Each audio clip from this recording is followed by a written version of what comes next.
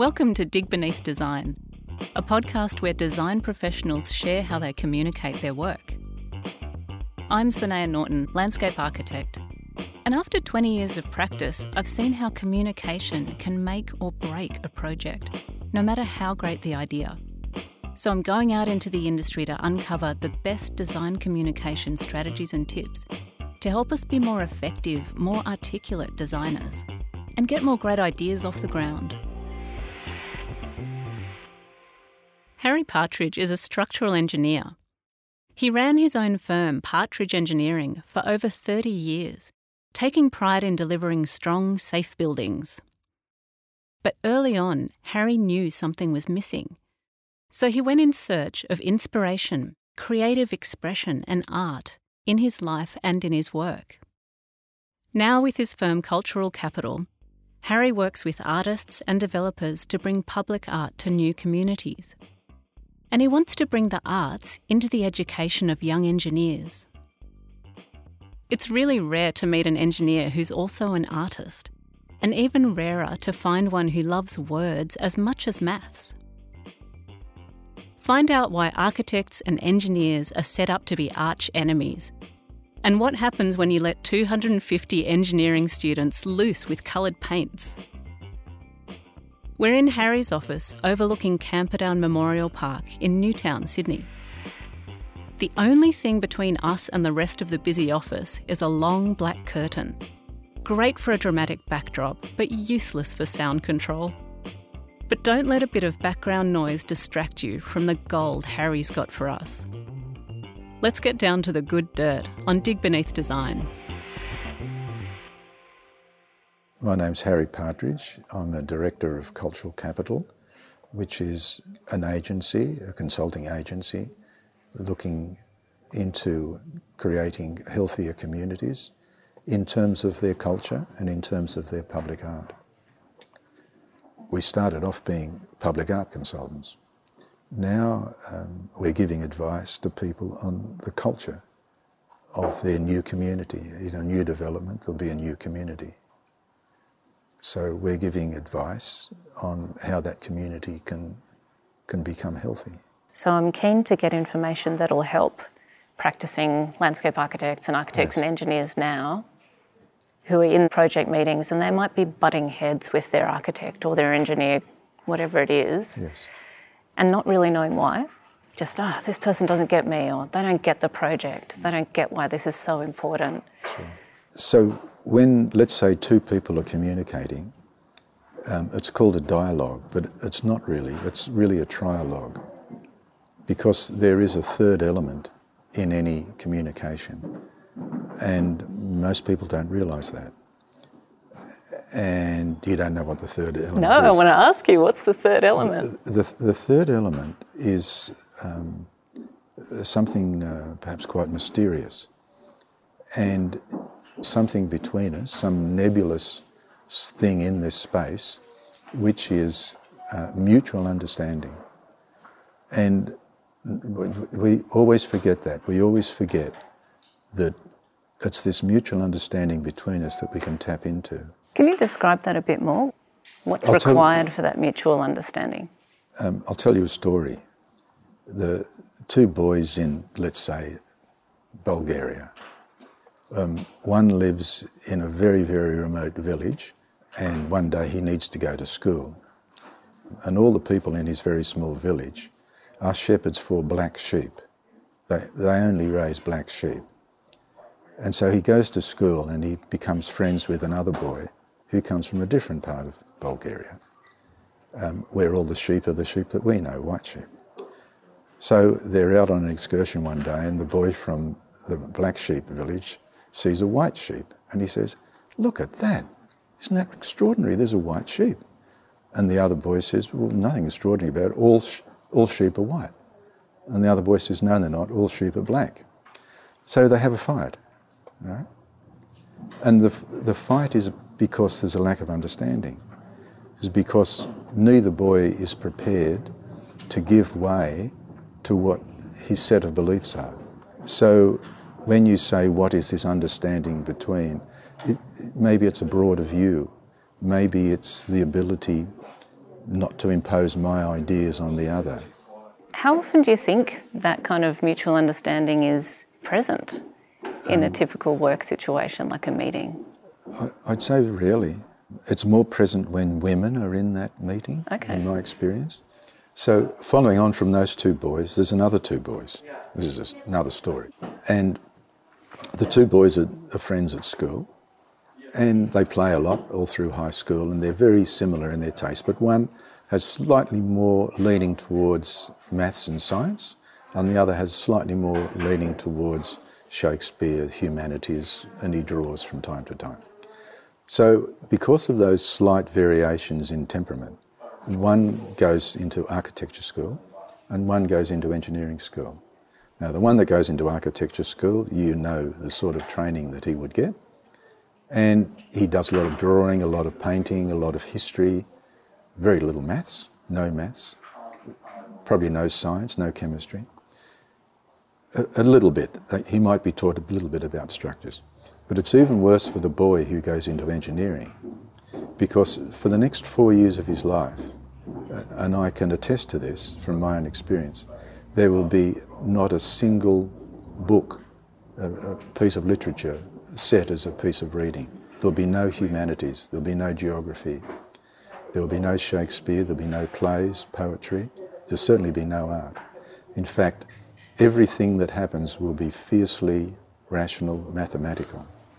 So his initial inclinations are strengthened and solidified, and the same with the architect. So then they graduate and they get jobs.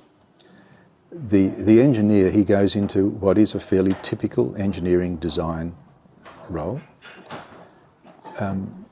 which is designing things for developers and builders.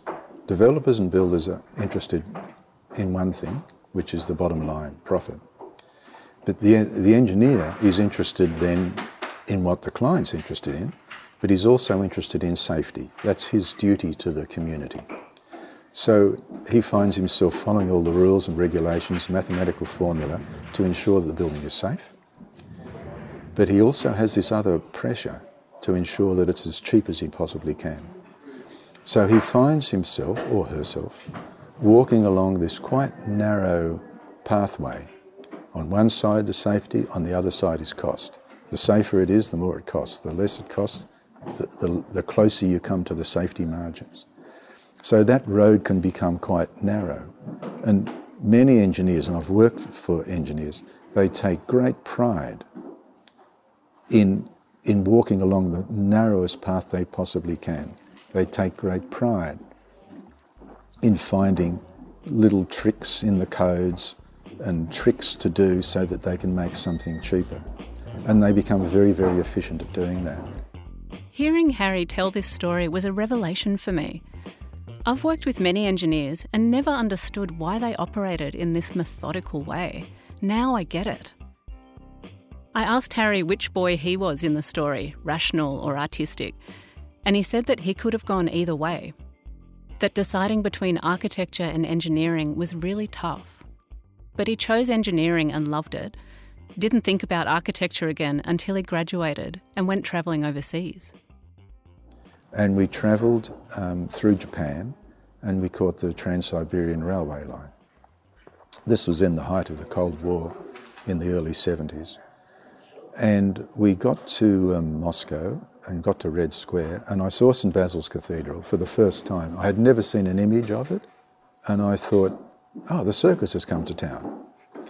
And so I walked across Red Square and I walked around the back of St Basil's so I could see all the hoarding and the scaffolding that was keeping this circus up. And there was no hoarding, there was a real building. And I was thrown into a complete dilemma.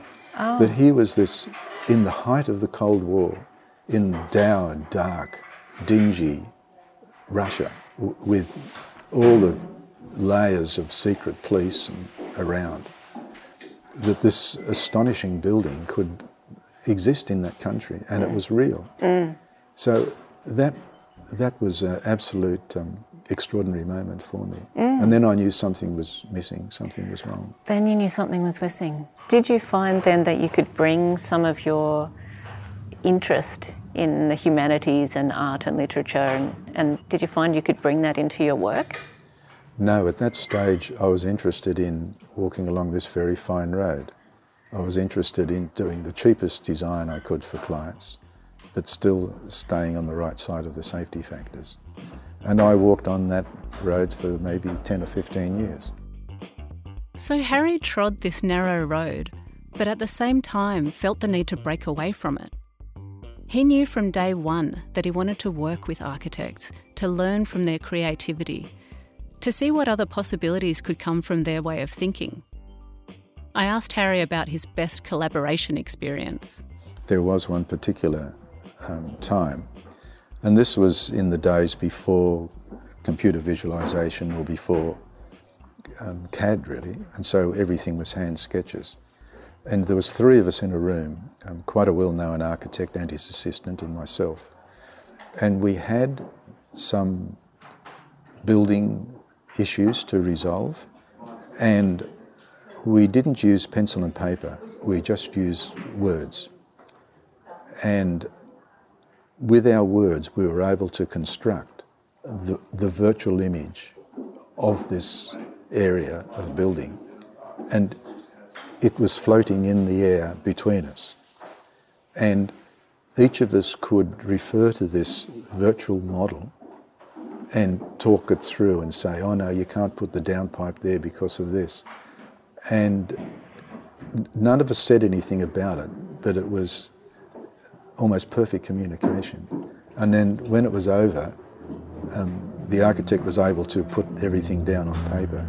And all 3 of us knew that we'd been through a special experience. It's that mutual understanding you were talking about. Yes.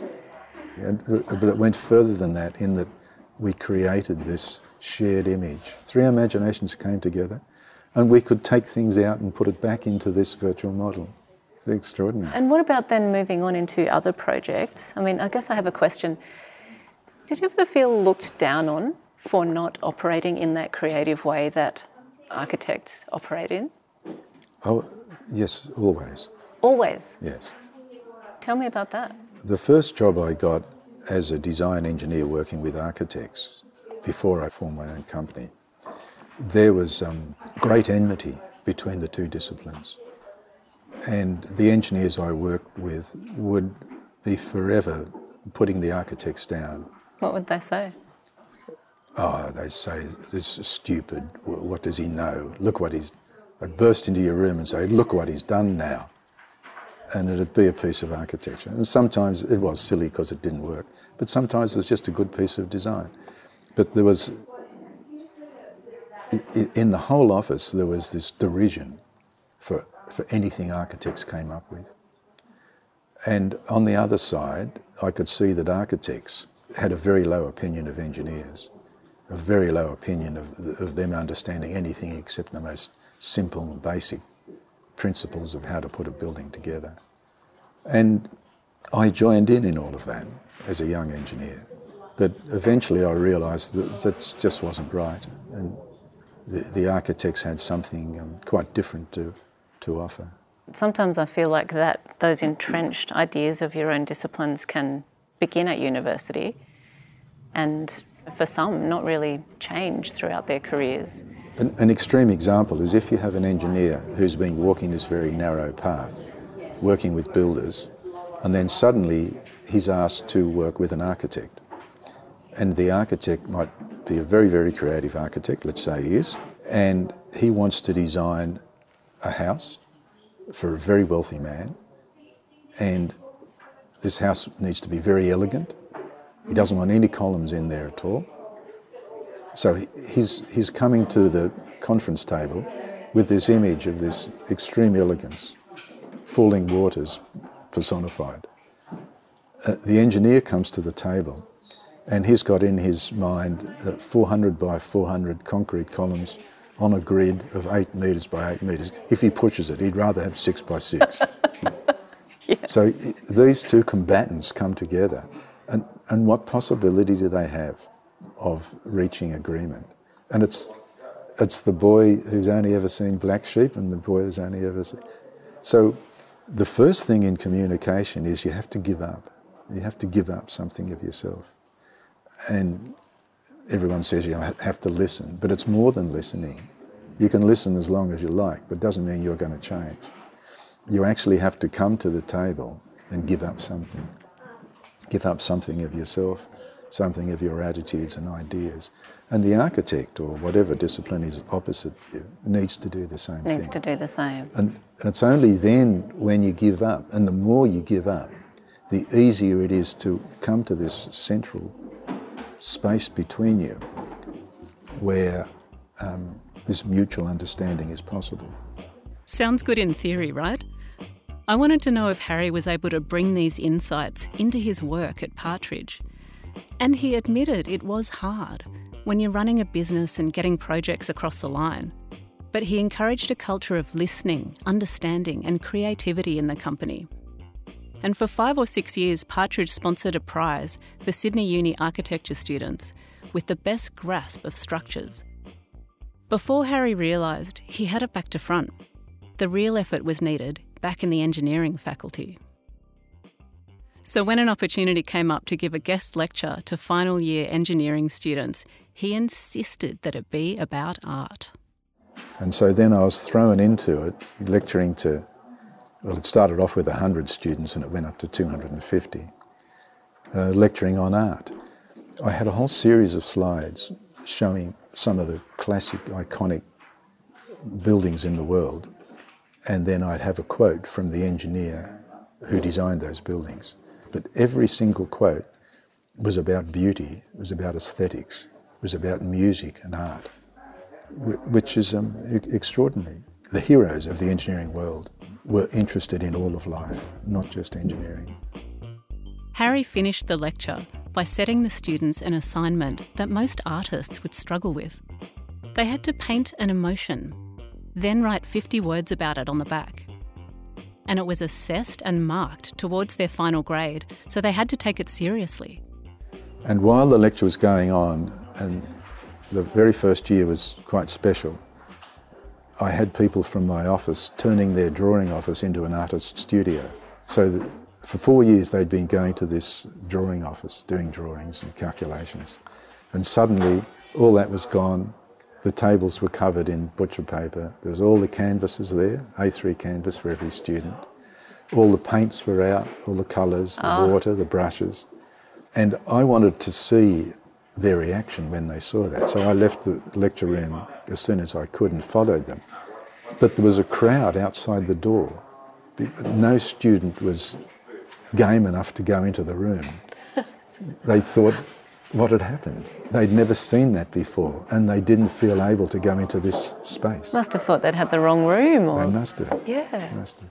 Wow. That was a wonderful moment to see them. I did it for 10 years, and this year I've passed the baton on to the current CEO of Partridge, Eamon Madden, and he's just given his first lecture, which is different to mine, and he set them a different problem. So he's doing things a little bit differently. It's been an extraordinary privilege to see into the hearts of a lot of these students who are prepared to have a go and try to express an emotion. It's very hard for them. They haven't had any humanities at all, not a single exposure to any photography, art in their formal studies, and then suddenly they're asked to paint an emotion. What a legacy. I find that incredible. I asked Harry what's the one thing architects and landscape architects could do to have a better relationship with their project teams. His reply is pretty blunt. What I notice in the architect's profession is level of arrogance. You have the annual awards for architects, which is, look at me, how great am I? I've won again. I mean, do doctors give awards for the best heart transplant? There's the best knee reconstruction. Oh, great, look at what he's done, fabulous.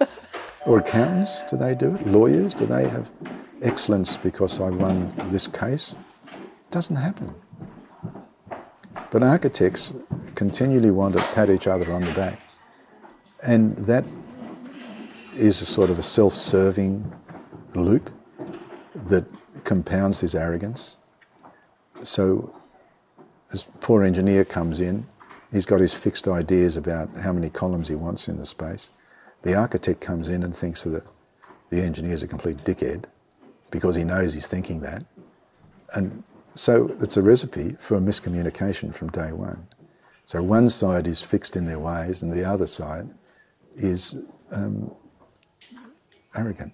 Not completely arrogant, yeah, nicely arrogant, pleasant and all that, nevertheless arrogant. So that just fascinates me. And I guess I don't really know a solution to that.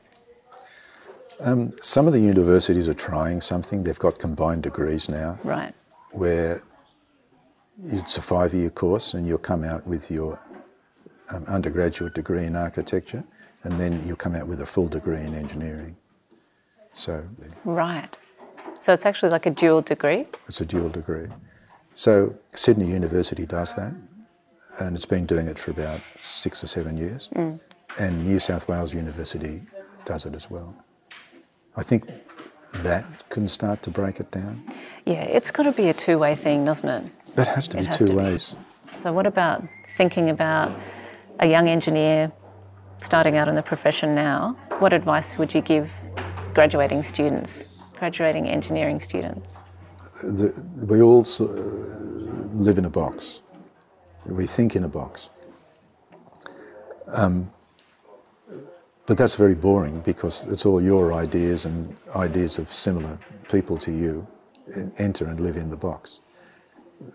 Creativity only comes when you can somehow get out of the box. People say you need to think outside the box.